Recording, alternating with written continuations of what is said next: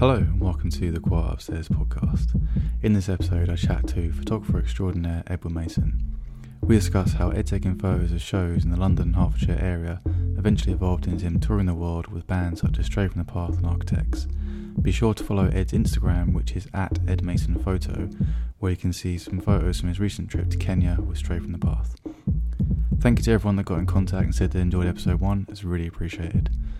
Lastly, I've just launched the UKHC Digital Archive, which is a project bringing back forgotten UKHC releases to streaming services such as Spotify and iTunes.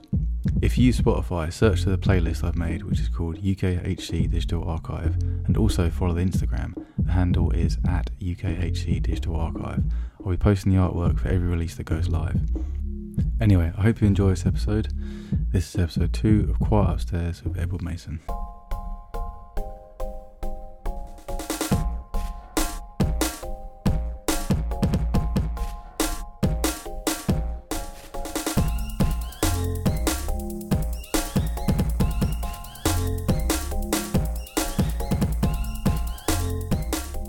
So Ed Mason, you just got back from Australia and you're off to Kenya tomorrow. Explain yourself. So I've been out in Australia, been spending a bit of time there, been a bit of working, bit of relaxing, spending time with my girlfriend. It's nice, I really like it. Been going back and forth for about a year now, got a really nice sort of community of friends that I feel that I've really gelled with. Yeah. But yeah, it kind of like all stemmed from going over there the first time with Architects. We went over there on tour and we did a festival run called Groove in the Moo, which is the best festival in the world, and any other festival in Europe should take a leaf out of their book. How many times have you been over there? Must be like four or five. Yeah, 4 times probably, I reckon. Lost count. But yeah, so when I was on that tour, met a band called Ocean Grove, and they were supporting and kind of got on well with those guys. I stayed after our tour. I stayed after for a couple of weeks, and we went and did a photo shoot. And I kind of said, like, this is what I'm going to do. I'm going to bring a medium format camera. I'm going to shoot 1 roll of film, and we're going to shoot 12 shots, and each individual setup for each shot, and that's all we get. So we're only going to take the shot once instead of trying to take the shot multiple times. What we get is what we get. That's interesting, yeah. And it kind of worked out. And I went into their label office and showed them photos, and the photos ended up becoming like, one's been used on a t-shirt, one's been on the poster photo for like the last year. Yeah. And so like that's just off the back of me really enjoying working with those guys and spending time with them. I was just like, I think we could make something really unique. Yeah. And I feel like we kind of found a partnership in that. And then now they're some of my like closest and dear friends in Australia. So yeah, got a good community through them. So I've been enjoying that. And then you're off to Kenya tomorrow. Yeah, so... when did you get back from Australia? 3 or 4 days ago. Okay. So kind of just catching up with jet lag. Yeah. But it doesn't really matter. You kind of just go with it. And now we're off again tomorrow. So going over with another band called Stray from the Path. They're a band that I've known for a few years now. I toured with them for the first time when I went on tour with Landscapes. Oh, yeah. So I toured with Landscapes when they supported Architects. I think that was maybe like 2013 or 2014. Went on that tour, did a few dates with Landscapes, met those guys up there in Manchester, and we started the tour from there. And didn't really meet Architects on that tour. Like I didn't really meet anyone on that tour. I kind of met Drew from Stray, and I kind of met some of the Northlane guys. Yeah. So that tour was kind of like almost the basis for me, like moving further into metalcore and like metal genre. Yeah. Because before I was kind of shooting more like punk and hardcore bands. Yeah. And so moving in kind of like with those guys, we did that tour, kind of met Stray from the Path and did a few things like that. Didn't really kind of... meet them maybe again, so maybe like 3 or 4 years until I toured with them. And I think we did a tour either in the US or it was in Europe together. Yeah. Kind of like really got to know those guys. And was Reynolds in the band at that point? No, well, at the first time I ever met them, Reynolds wasn't in the band. Yeah. But I definitely think that now, like, he is just like, he's perfect for those guys. they're like such a good group of guys together now. They're all going so well. Like, love spending time with them. And so they got this opportunity to go to Kenya with, I think, Hardcore Help Foundation, which is run by Rico. And Rico organised this festival last year for Stick to Your Guns. Well, he didn't organise it for Stick to Your Guns, but Stick to Your Guns were the band that played it. Right. And they were the first hardcore band from, I guess, the US to ever play in Nairobi. Yeah. So I saw that was happening, and I saw a bit of footage that was online. What did it look like? I've not seen that footage. It's just, I think, off the top of my head, it's just a tent. Okay. And it's maybe like 200 kids in there just losing their shit. It sounds amazing. Fully like, half the crowd is like bouncing at one tempo, half the crowd like is not really paying attention but just going mental. Yeah. And then the whole front is just like going apeshit. And I just saw that and I was like, this is great in many, many ways, but also there's no one there taking photos of this. Like, there's no one there documenting kind of the process of this festival happening, like why Rico's doing it. And I mean, I'm really excited to learn more about it because, to be honest, I don't really know a huge amount of detail right now kind of about the projects that Rico's been doing out there, but I guess after we have this chat and next week I'll have a bunch of photos and maybe some other stuff for people to see online which can show more of Rico's efforts, because I wanted to go and document Stray playing the show and kind of everything that would surround it, because I don't know any Kenyan bands. I don't know anyone who could name any Kenyan bands, especially within punk, hardcore, metal. So to me, that's what was really interesting, was that there were these bands in the bill that were playing heavy music that were from a country that we don't know any touring acts from. Yeah. So wait, there are local bands playing? Yeah, there's local bands. I think there's 3 or 4 local bands playing. And then AYS from Germany are playing. AYS, yeah, which is really cool because, I mean, I haven't seen AYS play for maybe like 5 or 6 years, but I thought that was super cool that they were playing this, because they were sort of like a big melodic hardcore band around that time. Yeah. Maybe like 2010 to 2012, sort of that. Yeah, it's about the right era. Yeah. I think they were kind of like playing a lot of shows then, so it's cool to just see their name on the lineup. Yeah, that's definitely really cool. So you fly out tomorrow evening? Fly out tomorrow with Stray from the Path. Flying from Heathrow. We're flying to Ethiopia to Kenya. And we got one day off, maybe in the city, I think, maybe an afternoon or something. Okay. Sleep. The show is the next day.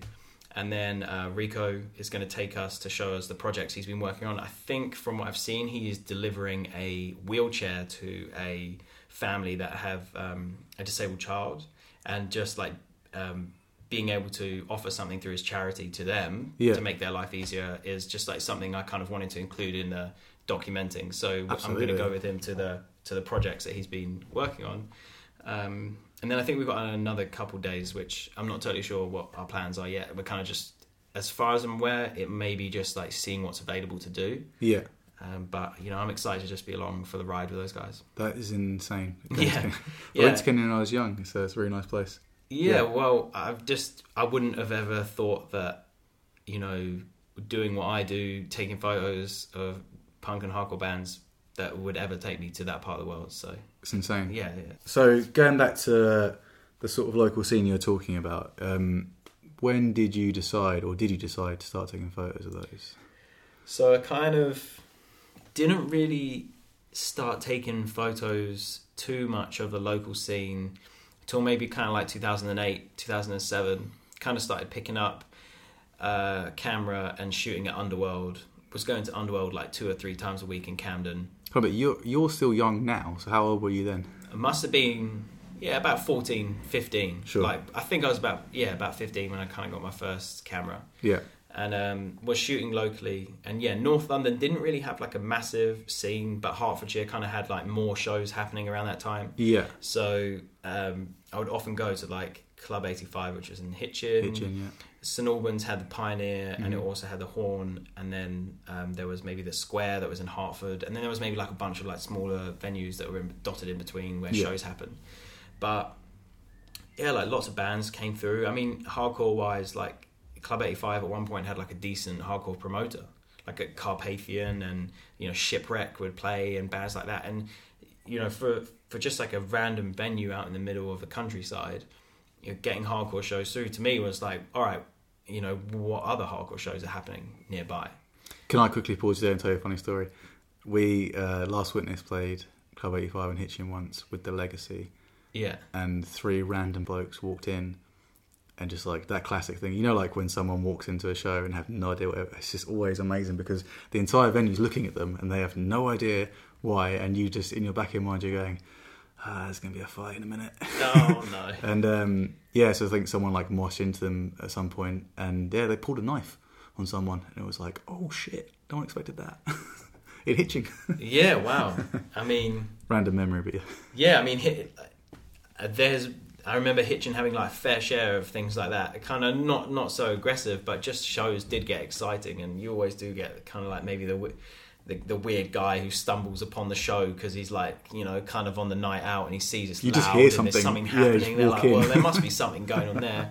And another thing kind of similar to that I remember was Gallows playing the horn like after Grey Britain had been released as kind of like a small local show. Sure. And them covering The Clash. Yeah. I Fought the Law, yeah. And it just being like people punching holes in doors, like people dancing on the bar, pints being thrown across the room. God. And like I remember I was standing on a speaker stack in the corner, just like holding onto the ceiling while the whole ceiling was moving, and just being like, "This is fucking wicked! Like, this is great." Like no photos because you spend the whole time having fun, you know. Yeah, and it's one of those things. You said like it's a shame that no one documented that, but then it was also nice that it kind of goes down in sort of legend as yeah. And I'm sure that like, you know, everyone who was at that show will remember that, and you know, because to be able to like work with Frank now and you know be able to have those memories of shows back then is really cool to, you know, see, almost not be with him for the whole journey, but to be aware of his whole journey from then. I'm not just, you know, someone who's seeing him rise to success now, but seeing like really being there for the early days, which is like real cool, you know, thing to have with someone that you're working, because it's like you get it, you know where they've come from. Yeah.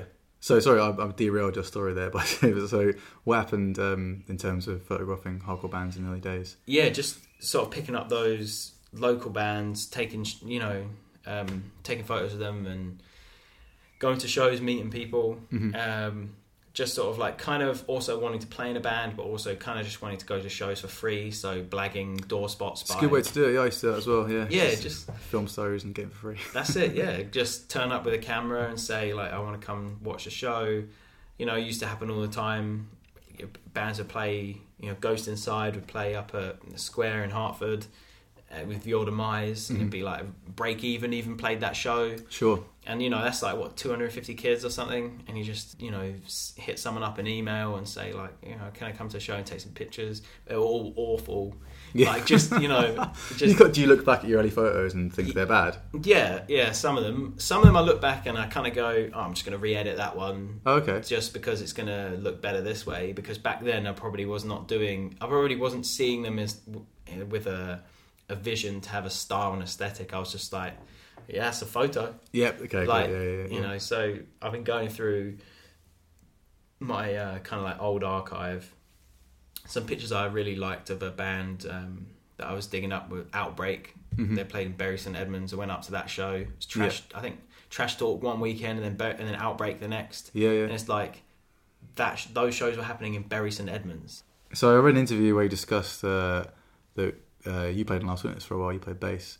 And you came on tour with us, and you really liked the film photos that Theo was taking at the time, and you said at that point that was when you realised you want to take photos like full time, or well, I think I was taking film photos and carrying around a 35mm camera with me. That was 2010. Yeah, so for maybe like the last 2 or 3 years, I've been carrying around. I had a Yashica point and shoot T4.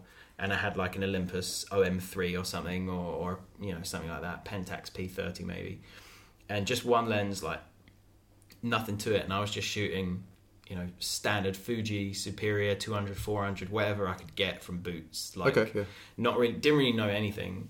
Kind of digging around old film cameras in my parents' loft and whatever, and finding old rolls of film and stuff like that, and seeing like difference that was coming out. But then I saw Theo asked to borrow my Yashica, and he borrowed that for God knows how long, maybe like 5 years. I think he ended up breaking it in the end.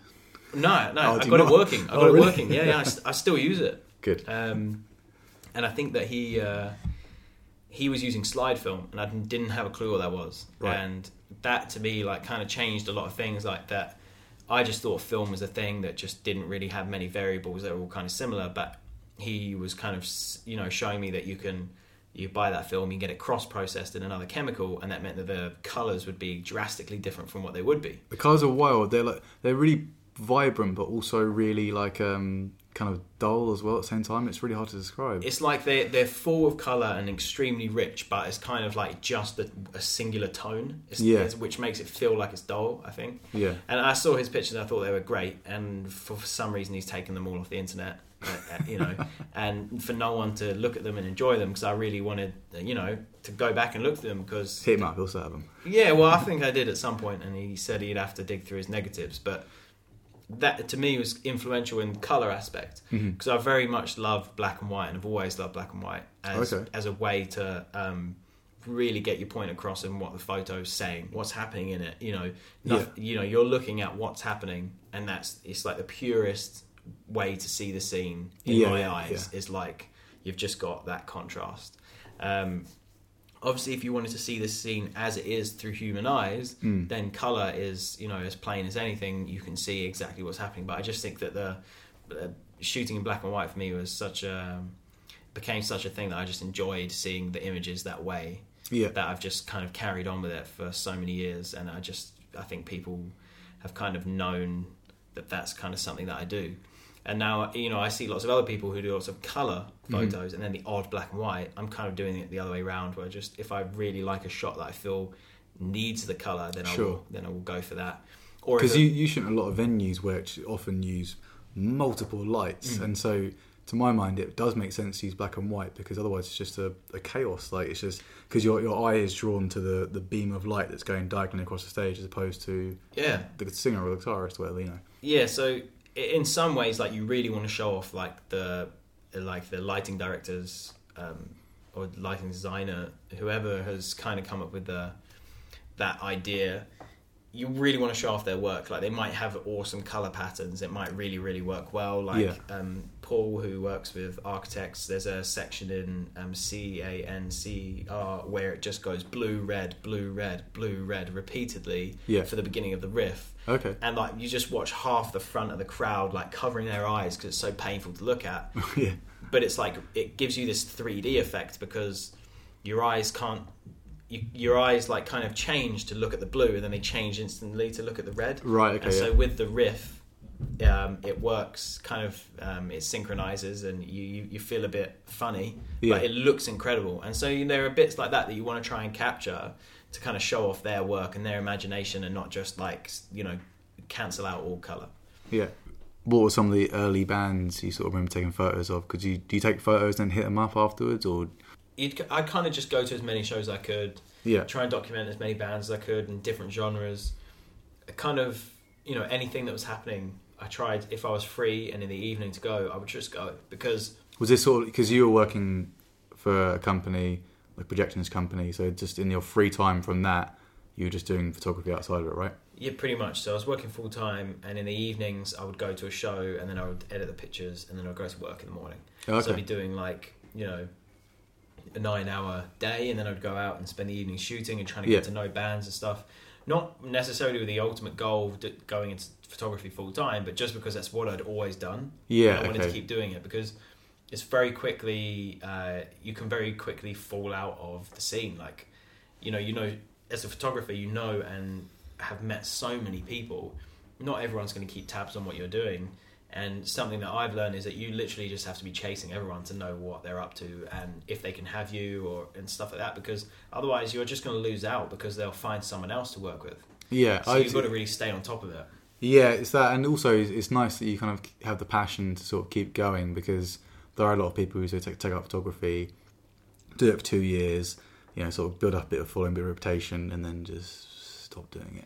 Yeah. So it's nice that you kind of kept that up, even though it was, you know, still your hobby and your passion, you still enjoy it, but it does sound like a slight sort of hindrance to your life in a way, I guess. Yeah, well, I think a lot on planes, and I spend a lot of time on planes now, So, you know, watching Netflix and watching films and them is fine, but I spend a lot of time to think. You're confined to this little thing for like 9 hours. You end up getting bored with everything, so you end up just sitting there thinking. Yeah. And I was thinking, like, what happened to all these other people who were shooting at shows when I was shooting? Like, I just don't know where they all went. And I was like, maybe I was like the last one standing of that, you know, that kind of time where I was shooting the photopea at all these shows. It was kind of not really a thing for bands to have a photographer. That's definitely it's a recent new thing. Yeah. To bring a photographer on tour to document it. Yeah. And I think that's kind of happened in the last few years because social media, of course, has kind of blown up. Yeah. People would have photos of shows on MySpace, and that's where most of my early photos ended up. You know, they were on Flickr or MySpace or Tumblr, and it spread around through then. And especially a band that I worked with and took photos of their early time in Europe was The Story So Far. Yeah. And they had like a real, you know, rise to success real quick, and the photos kind of went with it. And people saw them around, and people were asking me for prints, and I would see that someone had put lyrics on a picture, and it got like, you know, 500,000 like, you know, reblogs on Tumblr. So you would be like, how is this happening? And like, that's my photo, and no one knows that I've taken it. They don't even know who I am. Yeah. And it's like, right, something's happening here. Like, there's really, photography is becoming more than just, you know, taking photos at shows. Definitely. Which is what like anyone who was doing it at that time was going to the shows to take photos. And there was a few standout photographers at that time, and like one that I always look back on. He was shooting shows, and he made me kind of want to pick it up, was Tom Barnes. Mm-hmm. He was shooting with many of the bands that I work with now, but you know, way before I was. Yeah. And he like put a PDF online that you could buy for like £5, and I bought that, and that was like a bunch of tips. Oh, how really? to take photos at shows, like how to get better.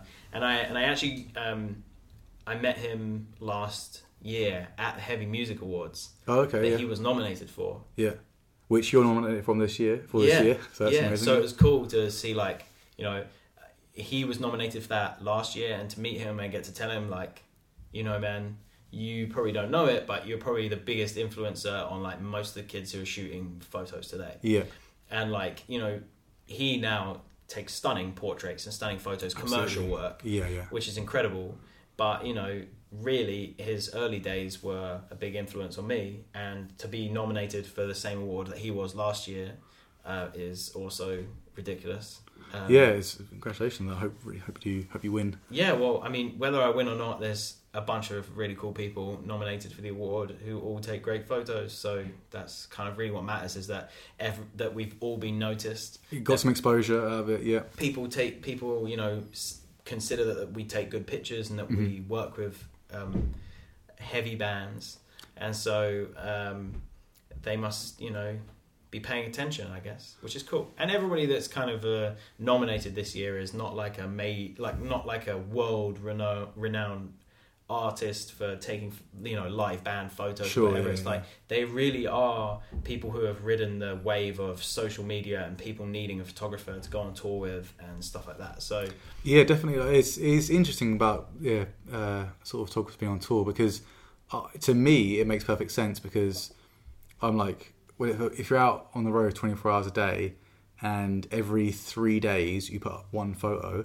I'm like, what on earth are you doing? Like, you need to show everyone in the world that you're out there, you know, take a photographer with you, take, you know, someone who's never been on tour before, and, you know, you give them sort of a place to sleep and some food and, you know, a bit of money. But it's good exposure for both of you, really. Like, yeah, for sure. I mean, I wish that maybe like some of my early hardcore tours, you know, I went away with a bunch of friends who were playing in a band called Isolated. We went through Germany and, you know, a bunch of other countries. Can't really remember where we went, but you know, I made a little video from that tour, but I wish that I was taking photos, because I was more concentrated on video, and that was like when video had just been put in SLRs. So like the quality was terrible, and it was like, wow, I can do this with the same thing I take photos with, but they really wanted a video from it. So I was like, oh, I'll come along. You know, I wish I took photos of the way I take photos now. I wish I took, you know, the same sort of style as then, if that makes sense. But, it does, yeah. And it's like, yeah, definitely at that time. I remember that sort of time, and there is way more videos and images from that sort of time. Yeah. And we stayed in all sorts of strange places. Like, maybe I do have photos from it and I need to dig them up, but you know, we played a show in the bottom of a pizza restaurant. There was also a squat.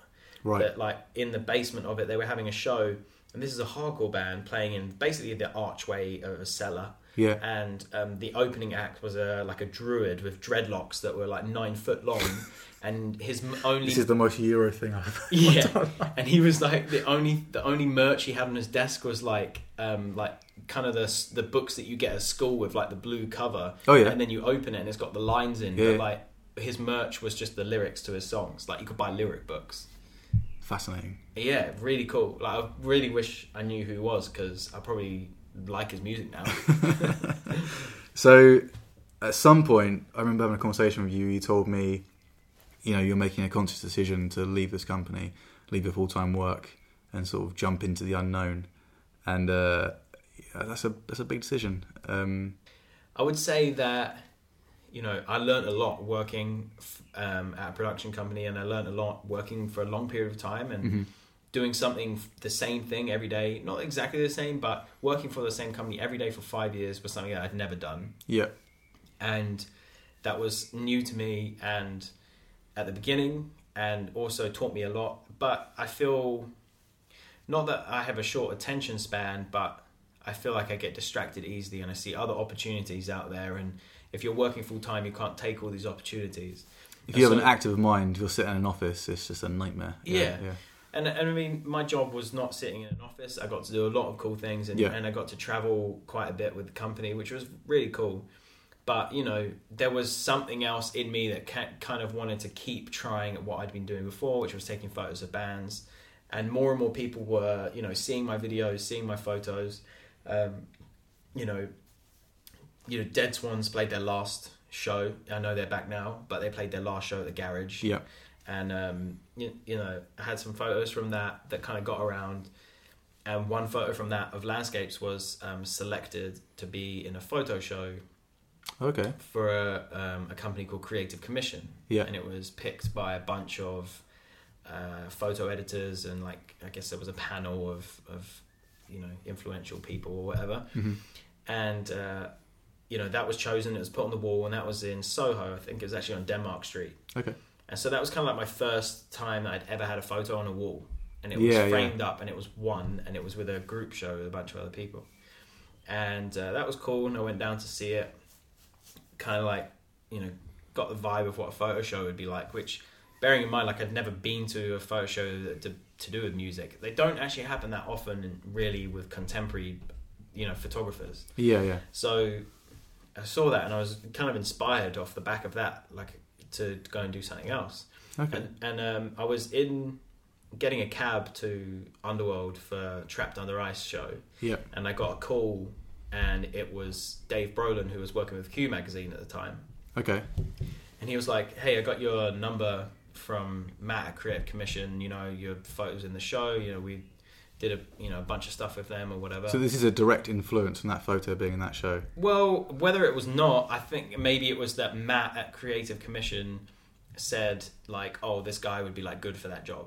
Yeah. And because I'd made that contact and had a photo in the show, like, maybe he just kind of quickly put two and two together. Sure. Okay. And Creative Commission is a company that, you know, you pay a monthly fee. They you can pitch for jobs, and they kind of apply you to a large market. Okay. Yeah. You know, I'm not being paid by them anyway to say any of this. Mm. I just think that they are a cool company that have given me cool opportunities, and that, you know, most people nowadays need someone like them to champion them, and maybe like help the smaller guys get in touch with the you know, the people who are dishing out the work. Sure. Because that can at the beginning of a career, that can feel like a real long way away. Yeah. How do you get your photos in a magazine? You don't realise that it's just a photo editor. It's just a man sitting behind a computer with an email address. Just going, that looks good. Yeah. Or like saying, "Hey, I got this job, I need a photographer," and then like everyone's, just so happens that everyone is booked that he usually uses on that day, so he then turns to the, you know, he turns to someone near and says, "I need someone quickly." Maybe that person was Matt. I got this call from Dave saying, I want you to come and shoot Run the Jewels. They're playing at, I think it was 100 Club. Yep. And I went down and had like 5 minutes, shoot some portraits, quickly shoot the show like it's a hardcore show. You know what? It's like 250 capacity or something. It's kind of a bit of a blur to me that night, because... Was that your sort of like your first sort of paid... Pretty much, yeah. Like big thing to do, like... Yeah, it was that. It was certainly magazine work anyway. Yeah. Yeah. That was my first magazine job, which was like really cool. But for me... personally, to get, you know, not just like, oh, we want you to take shots of this band, like go to this show. It was like a real quick, like last minute call, like we need someone now. So you've already got the adrenaline of like we need someone quickly and whatever, all those feelings that come with it. And yeah, so that was shooting Run the Jewels, and that to me was kind of like really the first time I'd worked with an act, you know, that was in a different genre like that was still aggressive, like a hardcore show. Yeah, they have a lot of parallels. Yeah. But definitely. So it's like they you know, I could kind of feel the same feelings I would feel at shooting a hardcore show. So I just got that same vibe, and I love the pictures from that still. And they were in Q magazine, which you know, after that job then led me to go on and work with you know, a massive array of bands, thankfully through Dave. Fat White Family, The OCs, Charles Bradley. Yeah, wasn't there an interesting story about Charles Bradley? Yeah, Charles was probably my most memorable person I've ever worked with. For Q magazine, but in photography in general, because, you know, was it like sort of an animated character? Absolutely, but he's someone I'd always listen to. You know, I'd watched the film on him, the documentary on him. I'd listened to his music from very early on when he was playing, kind of like there was a sessions band that kind of like brought him up and allowed him to sing on the songs. He was famous sort of very late in his career, wasn't he? Yeah, I think he was hitting 60 by the time he was getting, you know, really known around the world. Yeah. And that to me was, I love this story. He is clearly like a beautiful human who just wanted the world to love each other. Yeah. And he, you know, would pour his heart and soul into everything that he did. And I really got that. I got to spend you know, a few hours with him before the show. We had not an interview, but we just sat and chat, and he was like, do you want a white wine? And we just sat down and had a drink together, and he took me through his clothes. Okay. For the evening, his you know, his outfits. He was wearing 3 different setups. Yeah. And it kind of just, you know, he just said to me, you know, put his hand on my shoulder, and he was like, you know, be yourself, man. Just be yourself. And awesome. Like, you know, when you get that sort of from someone that you're shooting with, it makes you feel so comfortable. And we got some great portraits from it that I love and that I treasure dearly. Which one was actually up on the wall of at the Tate Modern. Oh wow. It was up to do with one of the Tate Lates that Uniqlo do. Okay. Yeah. There was like a bunch of other photographers. I mean, loads of other amazing photographers. Like just Holly Fernando, another amazing London photographer. She had a bunch of work in there too, and it was really cool to see everyone just kind of like celebrating. They're having their work on the walls of basically, you know, everyone's favourite in London. Yeah, I mean, it's amazing you have that photo. Sadly, considering he died, but it's amazing you have your own portrait photo you took of him, which is a really nice photo. Yeah, and and actually, you know, about the Tate, it was the pictures that I entered were a wider range of my favourite photos to kind of be picked for this. It wasn't a competition, but it was just the photo editor of that, or curator, had just picked a few of their favourite photos that someone had submitted. Okay, and they have to be someone who really that you know had an impact on your life. Oh, okay. And that made you feel something from working with them. Yeah. And it was just a coincidence that both of the photos were chosen with 2 people who had a very, you know, similar situation. One was the photo of Charles Bradley, a portrait, and the other was another photograph I have of Tom Searle walking in the rain at Rock am Ring. I've seen that photo. It's amazing. And, you know, that picture to me is, you know, again, it's up there, one of my favourites, maybe my favourite, maybe the best image I'll ever take. Yeah. And that was a real moment where you're like, I was meant to be there. Like, there was no one else who could have done that, because it's just about circumstance. It's just about having the right camera at the right time. And I was just sitting, you know, it was raining so heavily, everybody was running inside. Yeah. And I kind of have 3 or 4 photos from before of kind of everything that was happening else in the venue, and Tom wasn't really included in them. And then I kind of went and sat outside to watch the rain and everyone running in from them. Yeah. And I hadn't really seen Tom all day at this point, and he had been spending some time on the bus. And we hadn't really seen him, and the show was getting, you know, it's getting close to showtime. Yeah. So it's kind of like, you know, we need to get everyone together. You know, where is he? You know, what are we going to be doing for this show?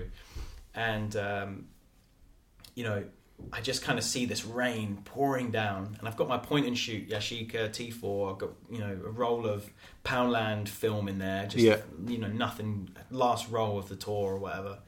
And I just kind of see this smiley face coming out of the rain. Amazing. And Tom is just walking in a t-shirt and shorts. He's not even wearing his shoes properly, and he's just smiling while everyone else is trying to dodge and hide the rain, you know, and just like just that, embracing it. He's got a big smile on his face. He just doesn't have a care in the world. Yeah. And that photo, I mean, I love so much. It really summed up kind of like his attitude towards a lot of things. So, you know, those two to be on the wall of the Tate at the same time, it was just really cool to me. That's and a defining moment for sure. Yeah. Super, super cool. So we're just talking about Architects. When did you start working with them? I think you said it was pretty soon after. Yeah. So pretty much after 3 days after quitting my full-time job. Oh, wow. I was in the car with my friend Sam, and we'd gone to walk my dog, and we on the, you know, walk, we were kind of talking about bands and stuff, and I was saying, like, I want to try and get another touring job, and I want to kind of work with magazines again, and I had the Run the Jewels thing kind of come up at the same time, so I kind of was a little bit inspired to maybe reach out to some bigger acts and try and say, like, oh, you know, I'd love to work with you. And he was saying, you know, Architects have got a new record out, they kind of, you know, they're going to be doing this, they're going to be doing that. And he'd only known because he'd been looking at them on the kind of like on the internet, watching what they've been doing. And I was like, yeah. And he said also, like, you had toured with them with Landscapes. Mm-hmm. So he said, like, that might be an in. Because bearing in mind, I did that tour, never really met them, but I had the opportunity to kind of shoot them on stage at Coco. Oh, okay, yeah. And they didn't really know who I was. At the end of the night, Sam said, you know, we're just going to get our friend here to take a picture of us. And I was just, you know, to me at that point, it's like getting to take these pictures is, for me, like, it's kind of always what I've always wanted to do. But as I was saying before, the job role didn't really exist. Yeah. Like, you would get the opportunity to shoot with a band and kind of cover everything that a band was doing, but it would only be for your own sake, not for them. Yeah. So, you know, I just kind of snuck on stage, and, you know, after a while, I was like, well, no one's kicking me off, so I'm just going to keep going with this. And I shot the whole show, and I took a picture of them at the end of the night at Coco. And then didn't really hear from them for like 3 years. But that's because, you know, not that I'd expected to hear from them, but I was working full time, and they were touring and doing other things. And so, you know, that's kind of how things went.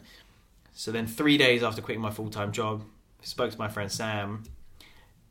After having the conversation that same day, I went home and opened my laptop, and I had an email from Ali from Architects saying, do you want to come on tour with us? Wow. And it was just like, I texted my friend Sam, and I was like, did you fucking bug my car? Like, how the hell does this shit happen?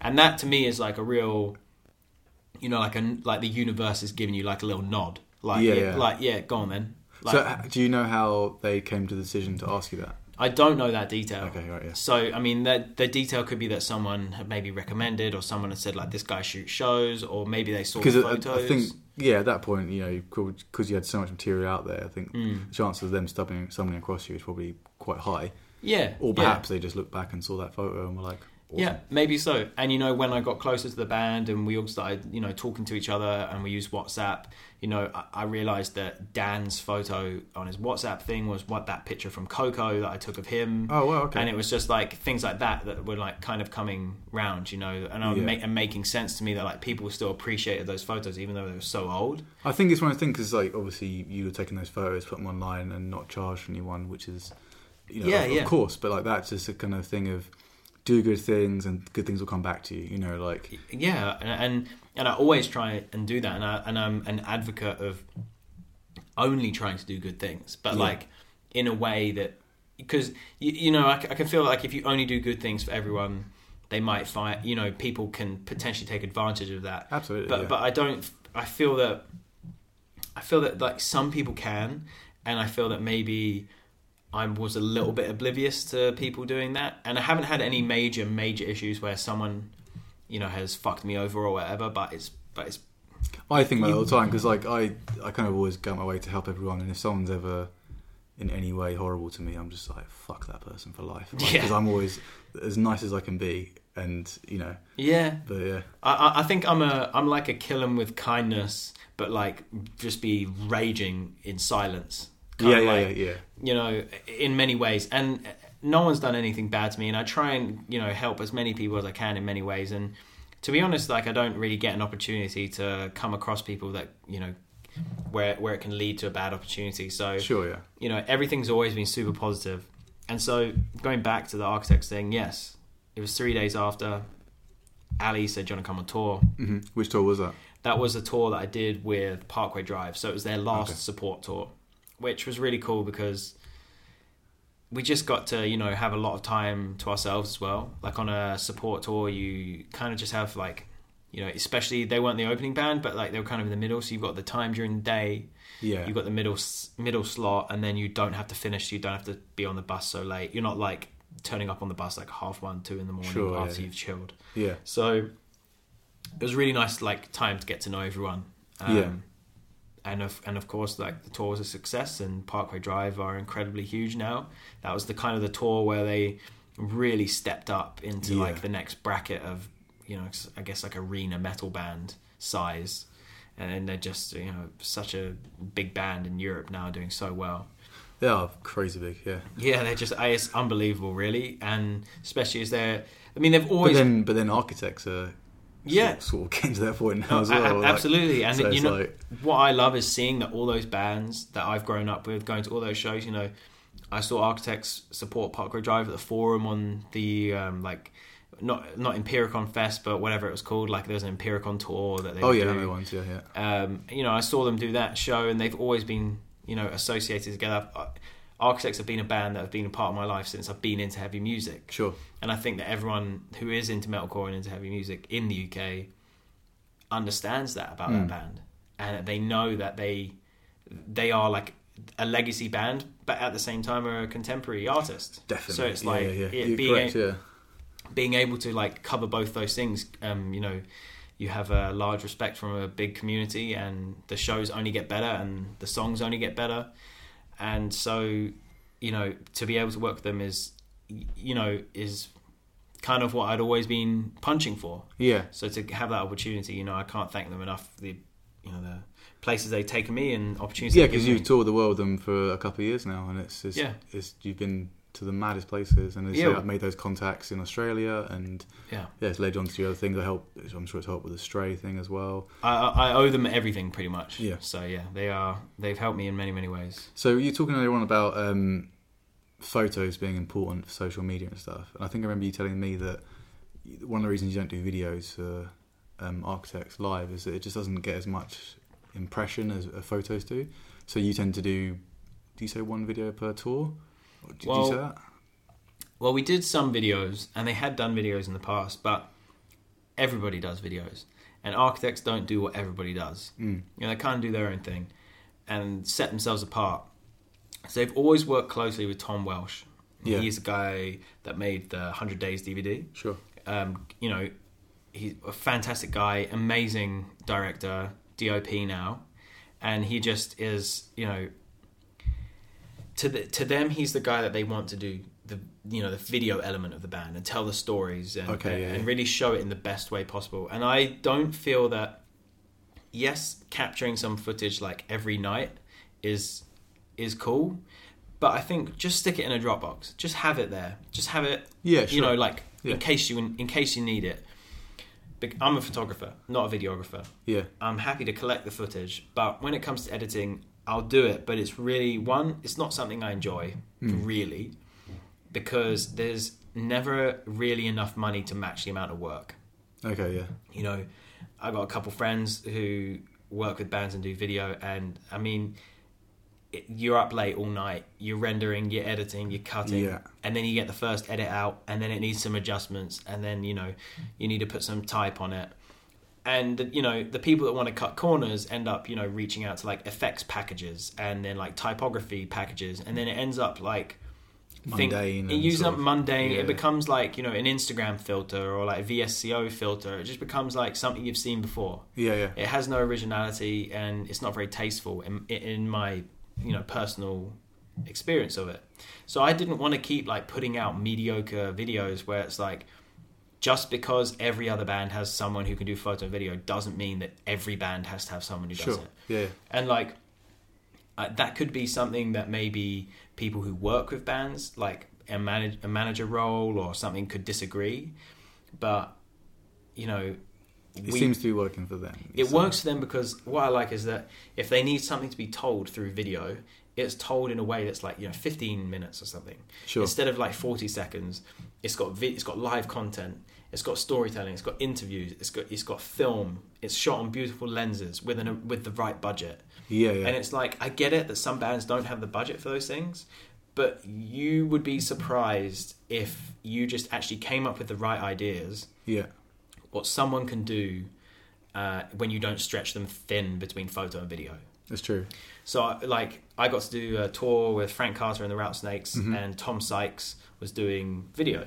Okay. Yeah. And it was like, what a dream to have someone who's going to focus on capturing all the same things as you, but in video form, while you can just shoot photos. Amazing. Yeah. It means that we were being able to capture so much more stuff, and it really, really worked.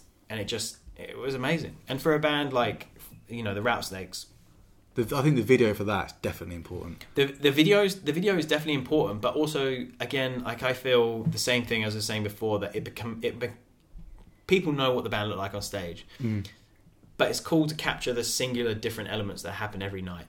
Yeah. You know, that band, everybody knows them for their high energy show, and different things do happen every night. And it's same, you know, with many shows, some things can go wrong, some things go right. But you know the set, and so you know when Frank's going to disappear into the crowd and do something. Yeah. And so you're able to kind of poise and try and get that key shot, which is sounds quite interesting. Yeah, well, that's and you know what? Every venue's different, and sometimes Frank might not want to go into the crowd the same way as he did before. He might want to climb the balcony, he might want to climb the stage, he might want to climb the amps, and you kind of got to be ready for that. And if you're like videoing and you're like, damn, I wish I was getting a picture of this, by the time you've changed to photo mode, you've missed it. So that kind of does. I meant to say earlier on, just quickly, like I remember like seeing sort of you taking photos in the early days, and you mentioned you snuck on stage and took a photo of Architects, and I used to love watching you just sneak around venues. You're the king of it. Like, you just bypass all security guards. Yeah. But because I'd see you do that, and I'd see you look at the people in the photo pit and just look at them and just go, I'll do the exact opposite of that. Well, I've kind of always done that, and I haven't to this day once worked for any, you know, member of press at a festival, let's say. Yeah. Or like any magazine or haven't. I guess the better way to explain it would be, I've never worked in the press tent with the other photographers who are working for the press. Yeah. And festivals are kind of, you know, that season where there's lots and lots of photographers, everyone's out there to capture the shots. And I always saw that, and I was like, they're being herded like sheep. They are. They got the press, the person who works for the PR and the people from the press agency, and they're like, right, you can go in now for your 3 songs, and everyone comes in and like huddles together and takes their pictures. And they're always like really angry at each other as well. Yeah, like everyone's bumping into each other, and, you know, lenses are clacking around, and, you know, people coming over your head. And then if you're shooting a band like Frank, you know, you'll be lucky to get 1 song before the press agent, you know, goes, oh, we don't want to get someone to get hurt, or quick, let's get everyone out. And then it's like, you know, what the fuck? But I'd see you just like use the opportunity to just like jump up the side of the stage and just disappear, and then that's it. You get the whole show that way. For example, I've gone to Slam Dunk Festival every year for like the last 4 or 5 years. Mm-hmm. I've worked for the PR company who worked for them a few years ago. Didn't you shot for the paper there, didn't you? I shot for the paper the first year that I went. It was a local paper. Mm-hmm. And then I shot, you know, for various bands after. I went with Stray 1 year, I went with whatever, you know, a bunch of bands. But this year they changed the location in the south. And, you know, bands that I'd worked with were all over the bill. You know, Good Charlotte I've toured with recently, Frank Carter I've toured with recently. the Empiricon stage was just like Counterparts, Every Time I Die, all bands that I'd worked with recently, North Lane, and so it's just full of my friends. But you know, this is not to say like, you know, Slam Dunk Festival, do something about your security, but like I didn't have anyone, you know, ask me a single thing. Yeah, I would just slide around there because you know how to work the festival. You know that guy working that gate wants to be home with no problem. Yeah. So, like, you can talk your way out of most situations. Yeah. Now, the first festival that I learned that at was Heavy Festival. That's actually what made me think of it. Because I kind of did the same thing because I was just filming YouTube videos of bands. I was like, no one's capturing this like wild set. I caught some stuff. We filmed that Cruel Hand set. We did. Oh, I forgot about that. And we split the video. Like, I did a 50mm and you did a wide, or the other way around. I remember. And actually, that's still on YouTube. The audio is terrible. I watched it recently, but I actually really loved watching it because I was like, who's putting on Cruel Hand, like playing in the middle of the day in Kent? Like, like who's doing this? I'd always just try and make it onto the stage and stand by the PA speaker and just essentially just look fucked off. Because if you look fucked off, like you're supposed to be there, no one's going to come and question you. No, if you're on the stage, you don't get questioned. Like, yeah. Well, you just got to make it that far. so at that festival, you know, whatever, I'd asked a bunch of bands, and I knew, you know, loads of people playing that festival, loads of hardcore bands. There's Brutality Will Prevail, Landscapes, Iceberg. You know, I think even on the bigger stage, there was like Trapped Under Ice were playing, a Cruel Hand, and loads of people and stuff like that, who all were like, yeah, sure, you can take photos, you can take video for us, like, you're with us. But because, you know, the 2-week gap or whatever where you've got to give your guest list in, you know, I was late to the party in that respect. And I was trying to say to the woman in the tent, like, who was giving out the passes, like, you know, could I just have a AAA? Like, because could I just have it? And she's like, no, you can't. And I'm like, okay, but look, there's about 7 or 8 bands in this bill that I want to shoot on stage for, and I just don't want the security to keep pulling me off. And I understand that I'm late, you know, to the party with this, and I should have thought ahead, but I didn't. I'm here now in front of you. Can you give me one? She says no. She says the only way that you can do it is if you bring each member from each band to come here and I'll give you a pass for your set. So I just did that. I went and got a member from each band, and maybe by like the 3rd band in, I think like Iceberg or something, she just gave me the pass. And she was like, I'm sick of you, I don't want to see you again. Yeah. And I was like, the truth is, everybody just wants to go home at the end of the day without any problems. Yeah. If you're working a 9 to 5, everybody wants to be home at 5, you know, leaving the office at 5, home by 6, you know, feet up, eating, watching food, and then waking up tomorrow. Most of these people that do that. Whereas for me, I'm like, I don't care what time I get home. I slept in a car that night because there's nowhere else to sleep. Like, I don't really care. And the annoying thing about that is, I remember I took some videos, and for like 2 or 3 years afterwards, they just took the video from YouTube and just used it as promo. And I imagine they did exactly the same thing for your photos. But it's like, you know, it doesn't organise. You know, we just did it off our own backs, or you know. Yeah. Well, I mean, don't fucking worry, because the pictures of, you know, Broken Teeth and all those hardcore tent acts, all the photos from that, Landscapes, one of the pictures from that, they were always used as posters for the next years to come. Exactly. For the next festival, and it's like you had to fight to get the pass. It's like I don't mind because I like the social aspect of it. And there's nothing against the people who are doing their job properly.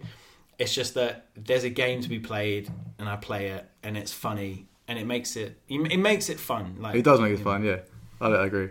So what's the kind of advantages of shooting sort of digital versus film? Obviously on tour, digital is the one. But also quickly, follow-up question as well, so I might keep in mind.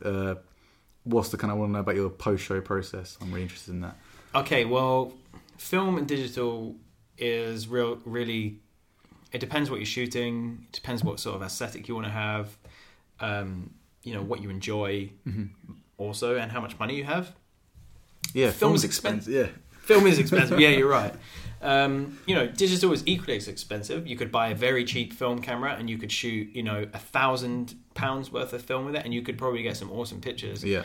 But then you've also, many people overlook the process of the lab. Yeah. The lab is super important.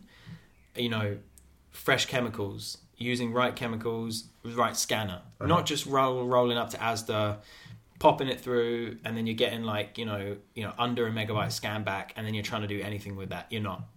it's going to look dog shit. Yeah. So it's like, for me, that was a real learning curve because I was getting everything done at Asda. Okay. Yeah. And I was getting dog shit photos I couldn't do anything with. Yeah. And a picture that Code Orange wanted to put on a t-shirt that I took of them was processed in Asda. and I was like, fuck, what do I do? Like, how do I get this to be big enough to put on a t-shirt? So that was my first experience with going to a pro lab. Okay. It was maybe like when they first came over here, or like 2014 or something. I'd been shooting rolls of film, taking them to shitty labs, and just getting back bad quality negatives, shot on shit film. Bearing in mind, I've been doing that for nearly like 10 years.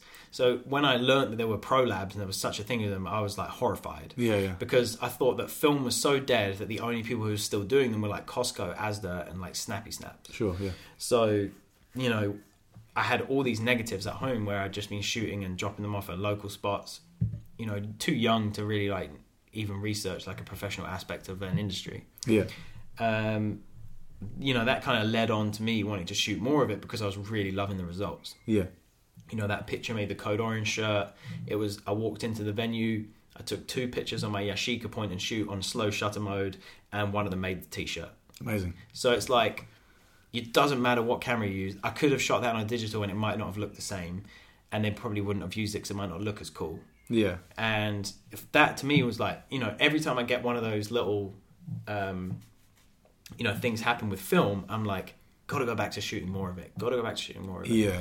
But the truth is, people that are taking, many, many pictures, it doesn't matter what camera you use, digital or film, doesn't matter. You take a good picture, it's a good picture. So, yeah, because I want to say, like, how much do you kind of rely on the editing side of it? Obviously, this only applies digital, but it's a sort of post-show process. Are you there editing a lot? And do you kind of sit there and sift through 700 images and go, that's it? Or do you just try and take, like, say, 30 good photos? So, on average, I average around, like, maybe 1,200 to 1,500 photos a night of an architect's show. Wow, okay. So, like, just using that. They've got a kind of long set, so I'm shooting a lot. And also, it wouldn't be so bad if the lights weren't so erratic. But their light show, which is, incredibly well designed, is amazing, but it is based on strobes, a lot of it. Okay, strobes and beams, yeah. Which means that they're very on-off, very quick. Which means that a lot of pictures you take are maybe like a third of the frame is white and the rest is black because you caught the strobe in the wrong amount. Which can look cool, but yeah. Oh, I love it. Yeah, but when you've got to get it right. So you might take like 10 shots to try and capture that one. Mm-hmm. And so that's why you end up with a lot from a show like that. But yeah, I pretty much know in my head, I keep like a memory log of, all right, I got a good one when I was there. And okay, so you do like based on location sort of thing. Kind of, yeah. I'm like, right, so I've got a good wide, and okay, I've got a good close up, or like, oh, that's the one of Sam. Like that's the one tonight. I got one. Because I mean, that happens. If I had to whittle down 1,500 photos to one in the space of an hour, yeah, I would not be able to do it. Yeah, so I end up with probably about 100. Good photos that I'm happy with, maybe like. And do you just tend to do this literally behind the stage, or do you go into the bus? Or I will usually, if the bus is in a nice spot and got access to it right away, I'll head to the bus, edit real quick on the bus, head into the venue, upload to Dropbox right away. Everybody by the time the bus is moving on to the next venue should have all the photos to look through. So you have like a shared Dropbox. Yeah, like 2 or 3 a.m. Everybody should have their photos by, and then I go to bed and we wake up midday next day. Okay, so, yeah. That's kind of my routine for that tour. But like, I'm going on tour with North Lane in August. Okay. And that's not in a bus. It's in it's a different kind of schedule. So that might be interesting. That might be like maybe you might have to upload the van in the night. Who knows? You could may well not be able to have the time. I mean, they're not in a tiny van, but I mean maybe. It's they've got crew and stuff, and I love all those guys, and I'm glad to be touring with them to like, shoot within a similar band to Architects within the genre. Yeah, like in terms of their peers and support bands and bands they play with, because I've toured with them before, but when to really give them my focus. Yeah, to okay. Really hone in on stuff that each member does, little elements I want to try and capture. How they move, how they behave, all those things I want to try and capture, and the crowd aspects too, because they played this weekend at Slam Dunk Festival, and it was their set was really, really great, and just got some really great photos from it. It's kind of like had a little, not practice run, but shot their set, little preview to get into the feel of it, to be like, right, I haven't watched them for a while, so I thought, this is, what I'm in for. This is their set list right now, which, might change till then, but probably not. And so just getting a feel for it. So, super mundane question, but I'm interested in this. So, what's your archiving process for that show? So, of those 100, are you deleting 1,400? Yes. And keep those 100? Yes. And they stay in Dropbox? I'm ruthless. Okay. I'm also terrible. Like, when it comes to film... I'm terrible. My archive is crazy. I don't know, I've got some problem in my head and I can't work out the best way to archive it, so I've got 3 kind of archives going on at once. Okay. Because, I kind of take a hard drive with me on tour when I'm this is stuff I want to edit on the road when I've got downtime. Oh, okay. But then I have all backups of that back home. And then when I get home, I forget what I've done. What backups you've got. Yeah, and so it's just a total mess. But yeah, I'm ruthless. If the photos don't make the 100 each night, they're gone. Because I know I'm going to have another opportunity to get them. Unless something has happened before or after the show, which is exceptional, like someone's turned up to hang out. Okay. Or, or friends and family have turned up. They're not going to get deleted regardless of if they're good or not. Yeah. Because even if they're out of focus, even if they're blurry, they still happened. Sure. I want to keep them. Yeah. Just to even have a visual aspect of that moment is good to keep regardless of what it looks like. Yeah. So sort of looking into the future, what sort of projects are you working on sort of outside of touring? Have you got any sort of long-term projects? Yeah, so I've been working on a couple little projects. I spent some time in Iceland, and I got lots of landscape pictures. Oh, okay. Kind of go along with a little poem, and kind of some other things that are kind of tied in with it. And so I want to do a little small book on that, which is very different. It's kind of personal work, bit deeper into my personal side of photography and aspects of that. I've also been documenting kind of suburbia of many places I've been going. So spending lots of time in Melbourne, been shooting a lot in suburbia in Melbourne, shooting a lot back home, at North London, Hertfordshire. So do you just mean photographing sort of roads of normal houses and all sorts? Really, just everything that's going on in suburbia. Cities that are kind of mental and they have aspects to them that are crazy as something around every corner in London, New York, that sort of thing. Yeah. But in suburbia, you kind of driving down a normal road and then out of somewhere pops something and you're like, hold on, what the fuck is this? The other day I went to walk my dog and someone had just dumped a caravan in the middle of the road. It'd been smashed to shit, but someone had just dumped it. And it on its own, standing in the middle of the road, everyone was like, what the fuck do we do? Just close the road. Is a great shot. It looked good in that time, and you just want to kind of document the weird shit that happens in suburbia. But also, it's kind of there's also a thing of, like I say about city centres, there's so much going on. If you take a photo, it's not necessarily even going to be interesting because there's too much to look at. But if you look at, I was thinking at the front of the ceremony LP, the photo of the house on Rowan Park, that's just a normal house. Obviously, there's a guy skating in it, but yeah, it's just photographing something mundane makes you kind of reassess. I don't know, what is this? Something you just take for granted. Yeah. If that's what, the sort of suburbia thing. And something that kind of ties in that is every day when I'm on tour, I try and spend a couple hours, before or after sound check, exploring the location around the venue. Okay, yeah. So I've got sort of street photos, and I'm by no means a street photographer, but I love shooting on the street, and I love shooting everything around it and trying capturing a real quick, just a day in this place, sure, yeah, or a few hours in this place to see what I can capture. And I kind of spent maybe every show that I did the last year and a half on the street. So I've got, I've 2 European tours, an American tour, Russia, Taiwan, Australia, all street shots from all these places. So you're going to try and collate them as well? Yeah. So they can kind of be tied in, and lots of them are portraits of people on the street which don't know they're having a picture taken of them. They don't know? No, they don't know. Okay, how often do you go up to people and ask, can I take a photo of you? So if you go up to someone and ask, can I take a picture of them, they instantly become a collaborator. So they change, because you're not capturing them in their true, I'm shooting this person walking down a Paris street. Sure. I want to capture how they're walking, their body language, their hunched shoulders, their their faces, kind of looking a certain way because they're walking and the light's hitting them there. But the minute you stop and ask them, hey, can I take your picture? They're going to want to, you're going to want to position them. You're going to want to pose them. Their face completely changes. And for me, to capture the real feeling to tie in with the show of those locations is you want to capture the raw person, which doesn't kind of, they don't see you. Yeah. They don't see that element. So, I want to capture them as they are. Okay.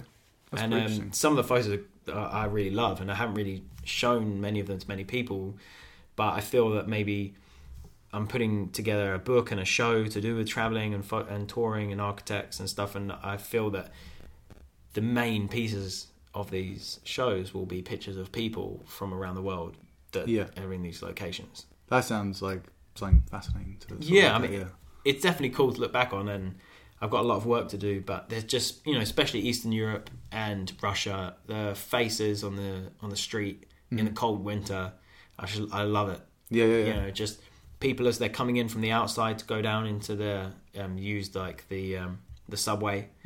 It's just amazing. There's so many good pictures, and I try and tie that in a lot now, but I find it actually quite draining to do on a day when I'm not on tour, because I can't, if I just go into London and I try and do it, I don't really have the same adrenaline, I guess. Yeah, I can see why. Yeah. I'm used to walking the same streets. I have a routine here that I do for dropping off film and spending time here, and I don't see it in the same way. But there are many, many times when I'm in London where I just go, I should have had my camera.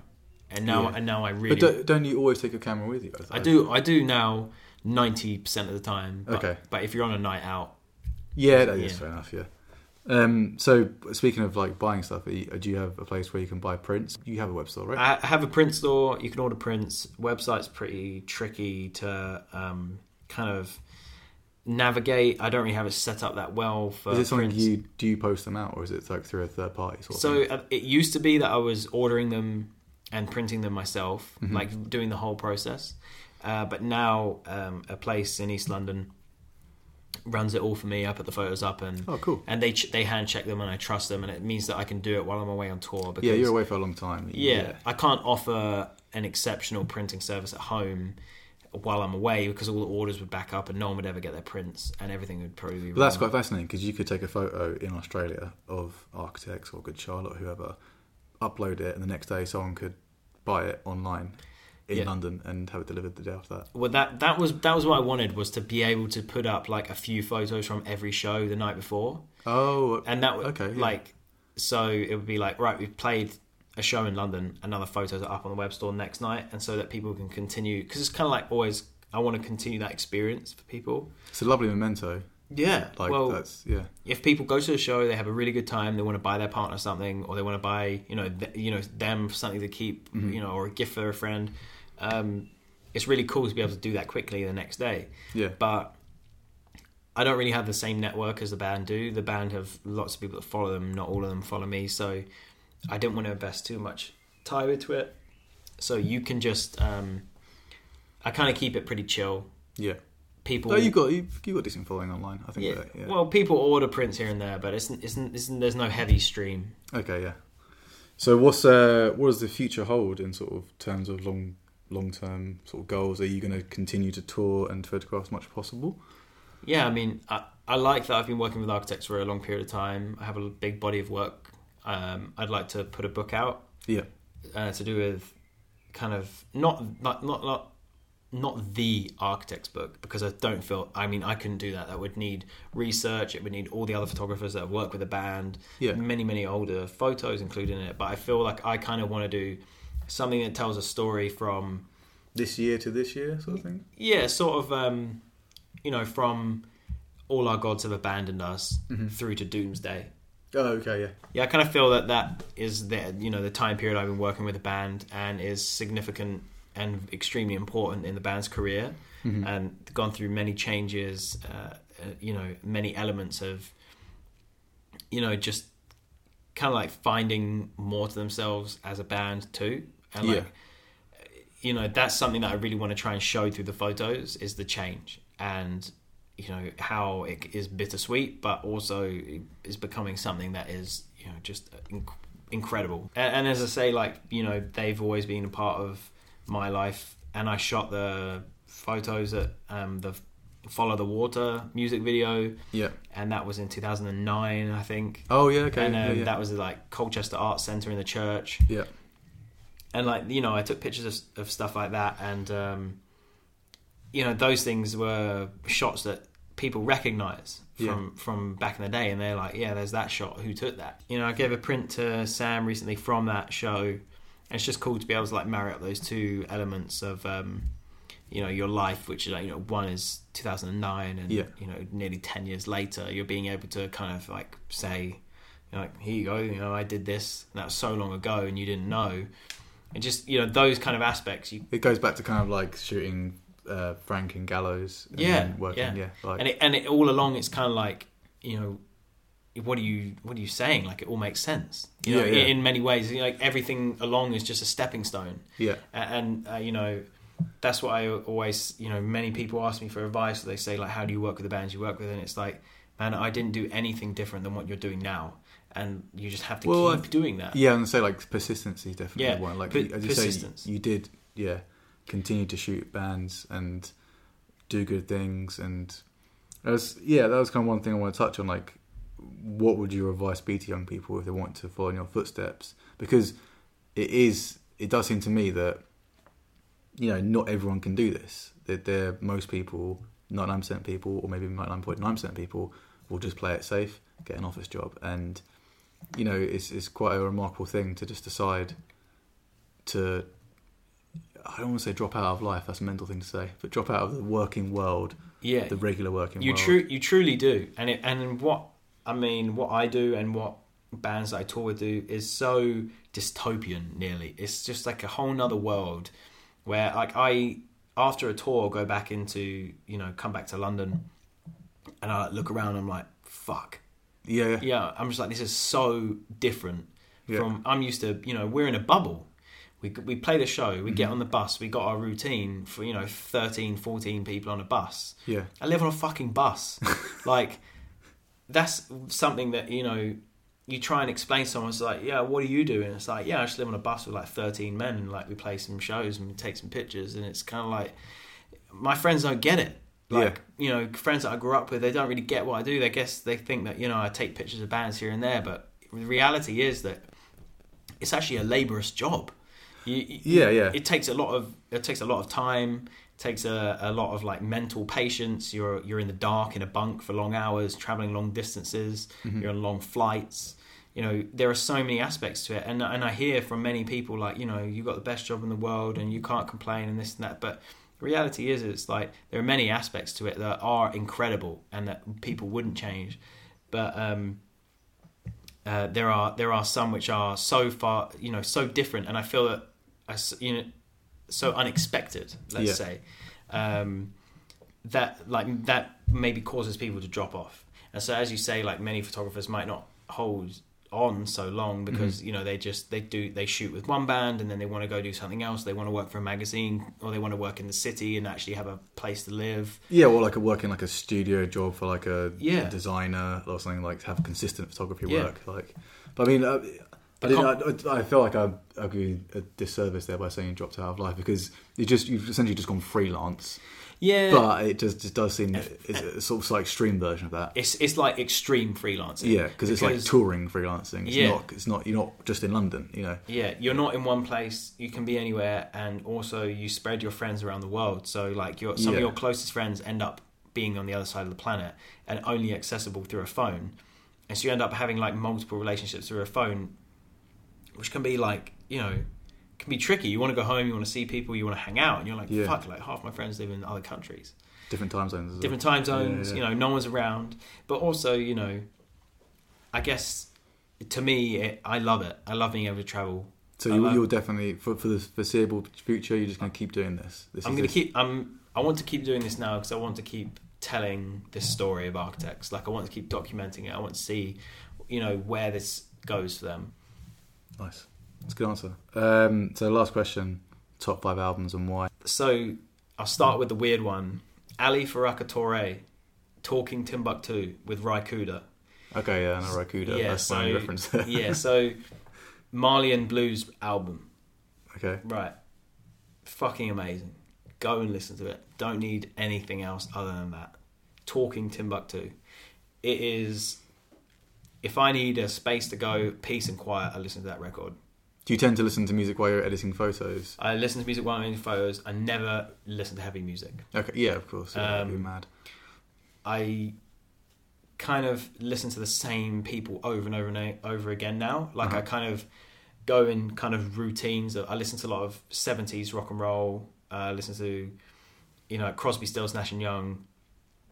Neil Young on his own. Mm-hmm. Listen to lots of like funkadelic music that my parents brought me up on. Cool. But also, that doesn't come into my top favorite records, but those elements kind of are a big part of my life that I don't photograph. They're nothing to do with photographing. They're nothing to do with the music industry I'm in. And it's great to just like step into a non-touring world. Yeah. Old albums, like different textures and different instruments, and really like kind of get lost in that. And so I have that on a lot when I'm editing. Okay. So that's album 1. Songs for the Deaf. Who's the Stone Age? Great choice. So, yeah, that's definitely an album I kind of like. I remember vividly sitting watching Krang, probably like 13 or something, or 12 or 13, and the No One Knows. Yeah. The fucking Deer music video. Yeah. So weird. All the videos from that record are really weird. Yeah, and what was the Go With The Flow was on Go the With truck. The Flow was amazing. It was on the truck where it was like an animated, but obviously... Sperm flying through the sky. Isn't it? Was it that? I think it's that. I thought it was like someone chasing them in a truck and they were playing in the back of a pickup truck. Oh, maybe, yeah. Yeah. Isn't that animated though? It's animated, yeah. And it's like on Route 66 or whatever. It's like a long road sort of thing. Yeah. That fucking amazing. Yeah. For sure. That Nevermind, Nirvana. Okay, nice. Huge. Was given that record by I think a friend of our family gave me a burnt version of it with gel pen Nirvana written on the like the little slip with all the song names like handwritten out, like insane. Nice. So sick.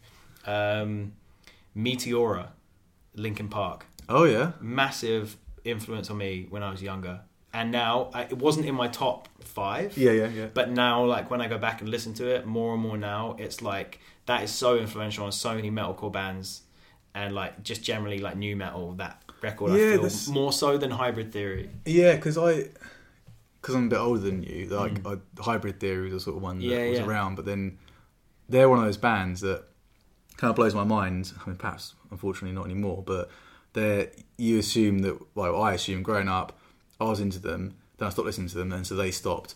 But no, in reality they are so unbelievably big. Yeah. I don't know if they can continue or not, but yeah. But it's like one of those. It's kind of like someone like Muse or someone. You expect that Origin of Symmetry is the best record, and you just forget about them. Yeah. Whereas in reality, they just go on like vertical trajectory. It's so big. Absolutely. So what's that? That's 3? That's 4. 4.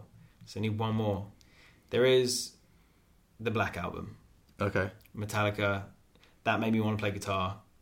That's cool. And there's nothing more to it, and it's probably one of like the best like metal records ever. So nice. Yeah, that's it.